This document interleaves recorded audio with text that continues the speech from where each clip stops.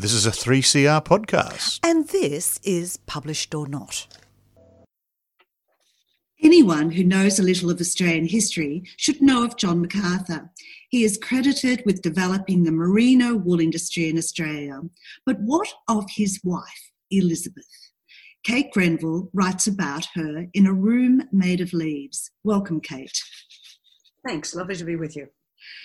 You aren't the only one to write about this woman.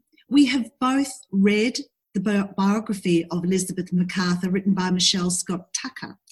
Rather than in competition, Michelle encouraged you to write this book. How is this book different? Look, it's not correct to say that Michelle encouraged me to write this book. I had, in fact, been researching and writing it for something like 20 years, because I first came across Elizabeth Macarthur when I was researching The Secret River. So that's just about 20 years ago. And as part of my background, I came across Elizabeth Macarthur and I put her in the mental file called Aha, There Is a Story Here, Come Back to It Later. So Michelle's book came out. My book was basically written when Michelle's biography came out. And I skimmed through it just to, for interest. And I'm very pleased that someone has gathered together the little that's known about Elizabeth Macarthur. Michelle had her work cut out because there is very little actually known about Elizabeth Macarthur. Far more is known about her husband. Of course, he was the man. So it would not be correct. But Michelle and I, when I knew that my book was going to be published, I reached out to Michelle and said, look, we're passionate about the same subject. Let's have a coffee. So we did, and she was very encouraging. But when I read her book, there were questions that I wanted to ask, and of course she couldn't answer them. Just why did Elizabeth Veal marry John Macarthur? He didn't have money, he wasn't handsome, and thankfully, because yours is a fiction, you were able to maybe tweak us a reason or two. Yes, look, you've put your finger on one of the points on which Michelle and I would in fact disagree. She trusted a much earlier historian in saying that, look, the real reason why they married, it basically is probably that Elizabeth was 4 months pregnant on their wedding day. Look, you spoke about the letters. Were both Elizabeth and John Macarthur prolific letter writers? John certainly was. The letter, usually rather vicious, was one of his many weapons. John Macarthur was a man of ruthless ambition. He was a draper's son, and so he had very little money, no status, and as you've said, he was no oil painting. From his earliest days, he was beset by huge mood swings. I mean, these days, I think he would probably be diagnosed and medicated. So he left an enormous paper trail from which he emerges as a ruthless bully, a most unpleasant, ambitious, clever man. Elizabeth is a trickier subject. She left quite a lot of letters to her family and friends back in England, and they are, without exception, very bland, rather dull, the kind of genteel letters that she would have been expected to write. In other words, they are not personal documents, and they wouldn't have been private documents. They were expected to be read out in the parlour to everybody. Now, the big gap in her, and the only things we know about Elizabeth are those rather dull letters that she's left. Finally, when they come to Sydney Cove, they are in some sort of society. And what are the salons that happened at the Macarthur house? What were they? Well, Elizabeth was one of the few women, she was the only officer's wife. And it was a very class-ridden culture. So the wife of an officer did not socialise with women who were not of her social class.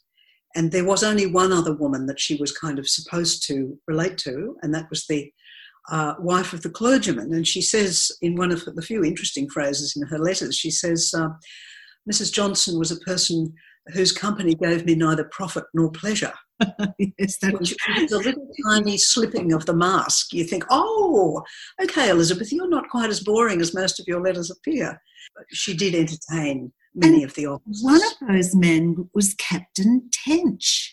Well, he's got a bit of notoriety for himself as being contracted to write a book about the early Sydney Cove. Yes, Tench is a very interesting man. He wrote actually a very charming and amusing book called 1788. So Tench left this account of the first years of the settlement, which is one of the half dozen accounts that we have from the time. And it's by far the most engaging. He was clearly a charmer. However, it's easy to take him at face value, you know, a charmer and everything he says is true. But, of course, one of the reasons I wrote this book was to say, do not believe too quickly about any historical source that you find. And so I read Tench with an eye to thinking his agenda was to make a very charming book in which he came out looking pretty good. But what really happened? True that the MacArthurs never feature in that book? It is absolutely true. Neither of them feature in the book, except that Elizabeth MacArthur features in a footnote. And so I have a scene in which I have Elizabeth MacArthur saying to Tench, please promise me that you will not put me in your book. Because you could see that she could get into trouble from her husband if that happened. And he says, I promise on my honour, my lady, I won't put you in my book. But, of course, he puts her in a footnote. It is a remarkable omission that they are not mentioned because they were very, very important people, particularly John, in the early politics of the colony. So the MacArthurs moved to Parramatta. Now, you put a few reasons why they might have done that, perhaps to move Elizabeth away from all of these men, or, as Elizabeth says, so that perhaps Mr. MacArthur can go back to Sydney for a pretty young convict doxy. Captain Tench also had introduced Elizabeth to Mr. Dawes. Yes, William Dawes was another officer. He was not only an astronomer, but he was a linguist, and he's the only person who really seriously and respectfully set out to learn the language of the Sydney people. He had a very respectful, interested, non-patronising sort of attitude to the people whose language he was learning. He's a very charming and somewhat enigmatic man. Elizabeth MacArthur, in real fact, as well as my book, did ask him for some lessons in astronomy, and also in his company would have met a lot of the Aboriginal people who visited him, taught him language. Prior to that in Sydney Cove, and this is a quote from your book, this is how Elizabeth saw the natives. The men were a little frightening, tall, well-made, naked warriors, carrying themselves with assurance and authority, their spears held casually in their hands. The women did not frighten me exactly, but their frank, confident nakedness was alarming.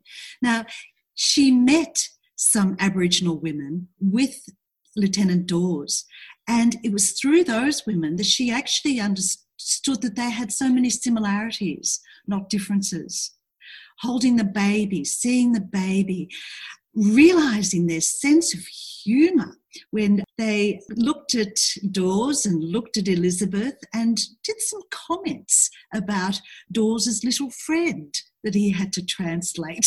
That's right. These women, look, I have not been to many Aboriginal communities, but the few that I have been, I was really struck by the humour, the shrewdness and the perceptiveness, particularly of older Aboriginal women. I'm thinking of, a couple of examples that I experienced. So in my book, the women who are watching Mrs. MacArthur and Mr. Dawes can see long before they can that there's a bit of sexual attraction going on. They kind of laugh at them in a nice way, and it is what makes them both realise. As you say, Dawes looks down at himself, and when Elizabeth MacArthur follows his gaze, he says, married woman though I was, I blushed, because seeing evidence of his attraction. In this whole sort of sharing of astronomy and perhaps other things, Elizabeth wrote, I mistook my abilities and I blush at my error.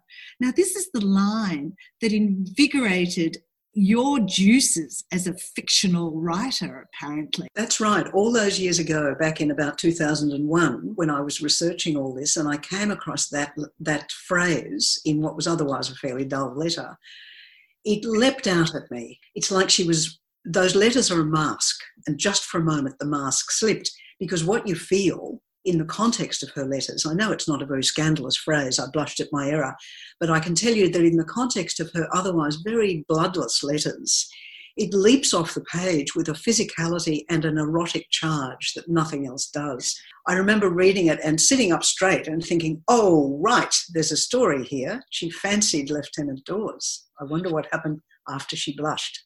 You know, we've never really sort of said that this is not true history. It's a fictionalised account of history, a journal found by a writer. And comes from that journal. But this tangling of two hearts, but maybe nothing more than the mischievous invention of a sly old woman.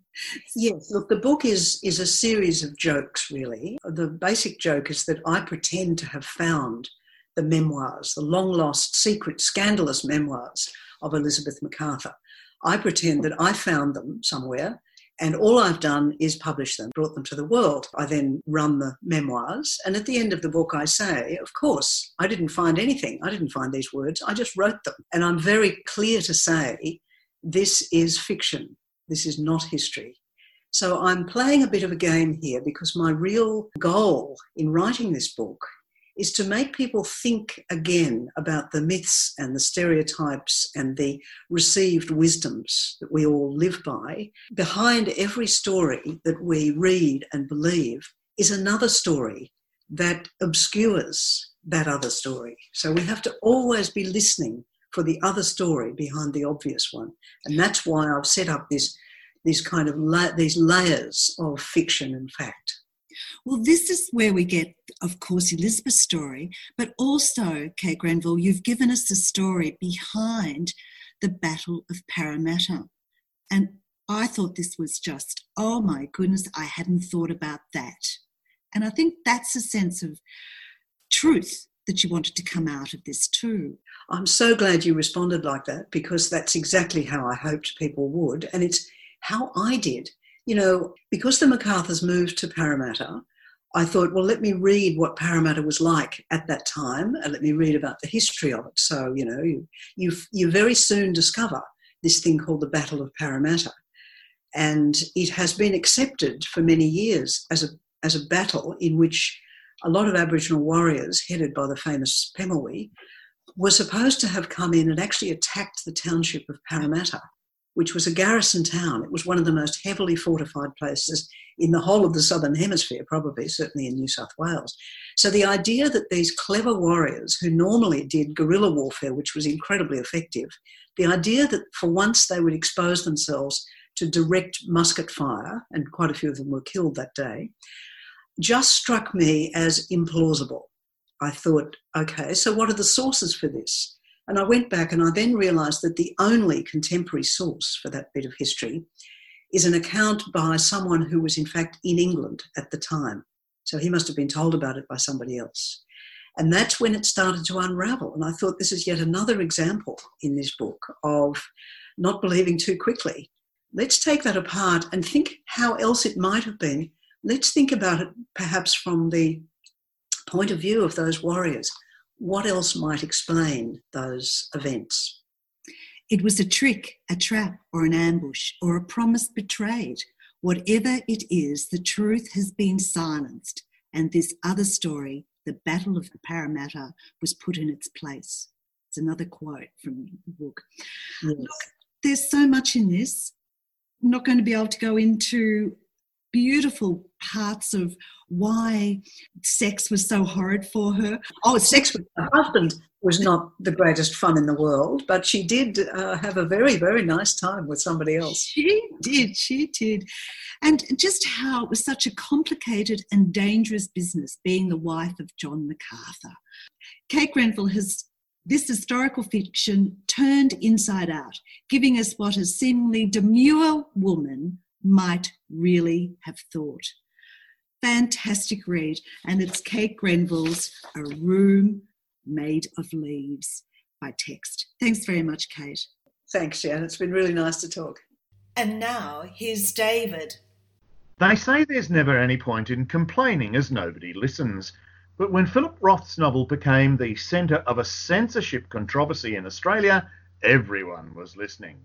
Patrick Mullins details the trajectory of that novel when it was released in Australia and its influence on the publishing and legal fraternity in his work, The Trials of Portnoy. So, Patrick, welcome to 3CR. Thanks for having me, David.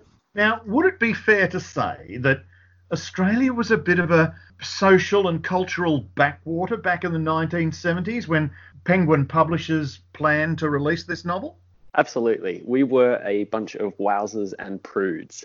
For 70 years, we'd maintained a system of censorship that screened out all sorts of books that dealt with supposed obscenity, blasphemy, sedition, that screened out anything that smacked of sex or undue violence. And we loved it. By 1970, 60% of this country thought that our censorship policies should stay in place or be extended further. Interestingly enough, Joyce, D.H. Lawrence, these were just some of the names of banned books. An interesting one for me was Alex Buzo's Norm and Ahmed, where the final line of that play is effing bung. Interestingly enough, the swearing was objectionable, but today the term bung would be objectionable. So you have social mores changing all the time. This is one of the things that was kind of interesting about the censorship system in Australia, was that for a very long time, customs officers, when deciding what to ban, would do so on the basis of what was objectionable or indecent or obscene within their own personal experience. So there was this role of community standards, and those standards were always in flux. And they were different from place to place or even from people to different people, with the effect that you had sometimes books being banned that were, to quite a lot of people, unobjectionable. And Portnoy's Complaint, which was, it's famed and acclaimed as a novel about masturbation, was absolutely unacceptable for a segment of Australia's population. But for others, it was kind of a joke. And it was something that perhaps could be talked about and that should be talked about. So this is one of the reasons why this book is so interesting. You've established why Philip Roth's novel might have contravened social propriety, but Penguin Publishers virtually launched an assault. It was almost like a campaign that had to be meticulously orchestrated to get the novel out there. The non-fiction editor at Penguin, John Hooker, whose idea it was to publish Portnoy's Complaint, likened this to the Germans going into Poland in 1939.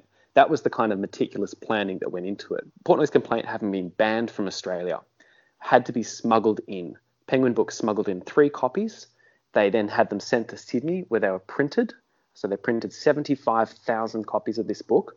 And then they had them shipped all over the country to 2,000 bookstores from Perth to Sydney, Darwin to Hobart, and unveiled on the exact same day, the final day of winter 1970.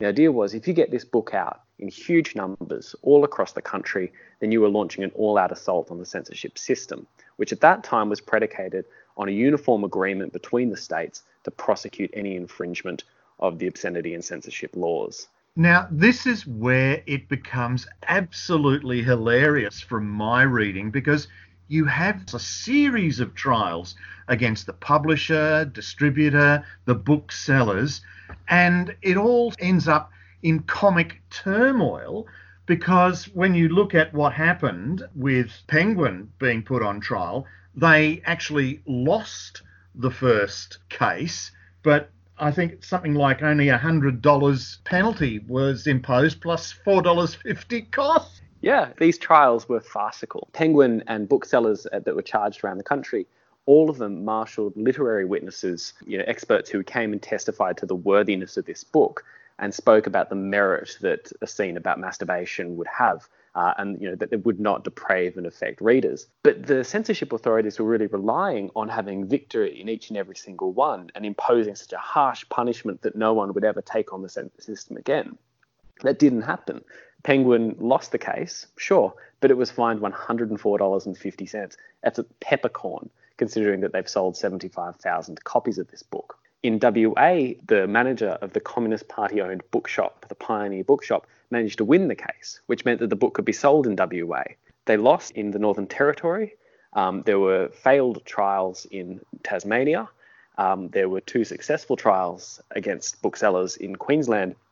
But in New South Wales, when the trial came up before a jury, the jury could not come to a verdict. So the New South Wales government ordered a second trial, and again, the jury could not come to a verdict. So after all these arguments about censorship and about the acceptability of reading certain books and the ideas of what's literary merit, what is artistic merit, what will deprave and corrupt these readers, all of these just came undone. And the effect was that you had the book available in some states, banned in others, and the federal government eventually had to cave in. They had to remove the ban on Portnoy's complaint and allow the book into Australia. What is fascinating then about these trials is that subject of literary merit, because the absurdity of a judge trying to define the parameters of the argument. Literary merit needs to be defined as style and form, and you have to work within those parameters, and the only word for it is absurd. It is. One of the most bizarre things about it was you'd have these witnesses, highly acclaimed academics and highly acclaimed writers and journalists and psychologists coming and giving their opinions, but then the prosecutor would get up and say, well, you're too much of an expert, and the literary merit that you see, that won't be seen by somebody else. They won't notice the parallels. They'll just see a dirty book. So it was this kind of bizarre argument that because something's written beautifully or written with a serious sense of skill, that therefore it can't possibly at the same time be pornographic. And this is one of the reasons why Portnoy's Complaint is so interesting, because on one hand, it is an absolutely wonderful book. It's very funny. It is incredibly well written. It's compelling. The voice is fantastic. At the same time, you can well argue that it's pretty filthy. But it has to be seen in context, because it reaches the height of absurdity. So in terms of these prosecutors reading out a passage, they're reading out an offensive passage in isolation and not seen in the context of the whole, which may be leading to an absurd end. Absolutely. And they're reading out these passages, isolating them as though they were something kind of invented and something that didn't happen regularly. One of the most famous instances in the New South Wales trial was when the prosecutor read out a passage from Portnoy's complaint that describes a coloured woman shitting on a glass table beneath which a man masturbates. And the prosecutor was expecting Patrick White, the future Nobel Prize winning author, to kind of shudder and go, oh, that's disgusting. But White just shrugged his shoulders and said, well, I've heard of worse happening in Sydney, actually. Just wondering, as an overarching question then, this social change that occurred in terms of attitudes and perceptions, the legal institutions, the political institutions, don't seem to be in touch with what is occurring. They're trying to hold on and preserve the past. Yeah, much like Prince Philip to the Queen, they're always 20 paces behind. The 1970s, it has to be remembered, are a time of great foment and change in Australia. We had marches over participation in Vietnam, protests over women's rights, over the treatment of Australia's Indigenous people, and the Liberal Country Party government that had been in power for 2 decades was kind of crumbling. It was drawing to its end. And Portnoy's complaint and the assaults on censorship policy were a big part of that change. So the establishment, the judiciary and the politicians were clinging on for dear life, with their fingernails, trying to hold on to this policy that was archaic and outdated. And no better measure of that, I think, exists than to see what happened when Portnoy's complaint was published. At a time when selling 10,000 copies of a book in a year was enough to make it a bestseller in Australia, Penguin sold the 75,000 copy print run in 2 weeks. No matter those polls for the maintenance of censorship, this was a system that was outdated and that would be consigned to the dustbin in only 2 years' time with the coming of Whitlam. Well, that sort of brings us to the end of this whole saga, and your work, in fact, details it more meticulously than we've been able to hear in a short interview. But Whitlam then came in and changed the landscape, and the ending really is anticlimactic. It just sort of peters out, almost exhausted in terms of how it played out. One of the most astounding things about this is that it didn't take a massive court case to bring the system undone. It didn't take a massive legislative change to bring this undone. It simply took a minister going, we're going to stop that. That's it. It was, you downplay the list of priorities that censorship was to have in the customs portfolio, and you remove the censorship from the customs administration after that. It was a really quite anticlimactic moment in many respects, but it was a hard-won moment as well, there was a long line of opposition and quite courageous acts by people defying the censors that had led up to this point. And I think they did feed into that appetite for change that we began to feel in Australia in the late 1960s and 1970s. Unfortunately, we're going to have to end the interview there, but the book is The Trials of Portnoy, and it goes into that history and saga of the novel Portnoy's Complaint being released in Australia. The author is Patrick Mullins, and it's a Scribe publication. So, Patrick, thank you very much. Thanks, David. It's been great to speak with you. You've just been listening to Published or Not on 3CR.